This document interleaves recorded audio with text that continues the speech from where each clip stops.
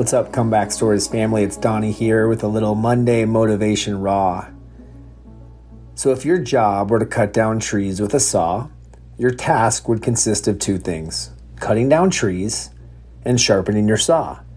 So when you're sharpening your saw, no trees are getting cut, but having your tool in optimal shape makes your job easier and your work more efficient.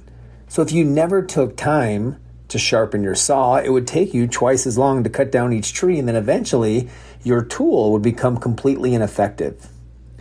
So our body, mind, and spirit or soul are the tools with which we live our lives. And if we don't tend to them, we can become dull, inefficient, uninspired, and frustrated. And then our efforts are less effective, like trying to cut down a tree with a dull saw. And we're less likely to experience ease and flow. And this is why it's vital that we spend time every single day sharpening our saw. This is a daily practice that keeps your body healthy and strong, your mind alert and calm, and your spirit connected and inspired. I want to ask you a couple questions, and these are questions that you can reflect on. You might write them down, but this is a powerful exercise that I've done often on my retreats and my workshops. In fact, I just did this exact same workshop today, and I want to share it with you.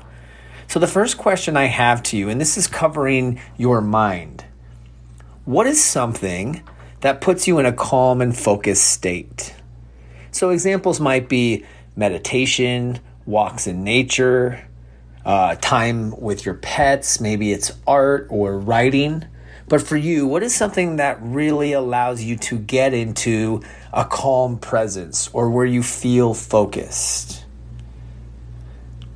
And then the second question to reflect or write on is, what's something that connects you to your inner world, your deepest thoughts and inspiration, your creative ideas, or your playfulness and your joy? Some examples may be journaling, therapy, talking to a particular friend, listening to a podcast or a specific book or an author that you really enjoy. But what are the things that allow you to go inward, where you can find that inspiration? And then let's cover the body. So what are the foods and the drinks that you know you need to avoid? And this can be anything from sugar, caffeine, alcohol, or processed food. And then what are the foods that you know you need to eat where your body does feel nourished? Things like fresh, organic vegetables or protein or high quality fats.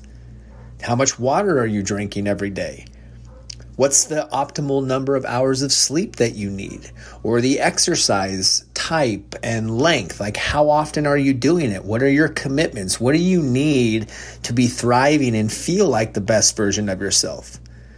And then also from a self-care standpoint, things like body work or massages or acupuncture or chiropractic work. And then let's go to the spirit or soul. What do you need to feel connected to spirit or God or higher power or universe or whatever you choose to call it? These are going to be things like prayer or meditation, reading or rituals or chanting. What is it that allows you to connect to something greater than yourself? So as you take time to write your answers down for these questions, eventually you want to take a look and see what are like the 3 items that are your non-negotiables. This means that they're vital for you to practice daily in order for you to feel healthy, balanced, and connected. And then the second part of this is to choose 2 or 3 items that are high priorities. Now, these are different than your non-negotiables. They're not your must-haves, but without them, you're not absolutely thriving. And then the last piece of this, you want to write down, based on the list that you created, what are you committing to as a daily practice? When we set these goals, if they're process goals or longer term goals, we want to describe them and get clear, like when and where and how you're going to make it happen. Be as specific as you can. Because the more clear you are on these commitments or on these goals, the more likely you are to follow through and stay committed. So what I've just shared with you is one of my favorite coaching exercises, and it's all about bringing into awareness the things, the activities, the practices, and those habits, those healthy habits that allow you to show up in the world as the best version of yourself. This is how we fill our own cup. It's how we sharpen our saw.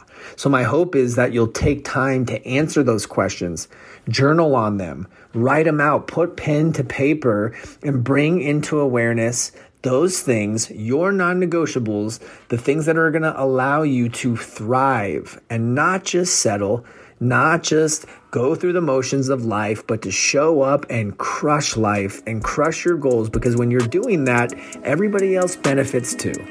Have a good week.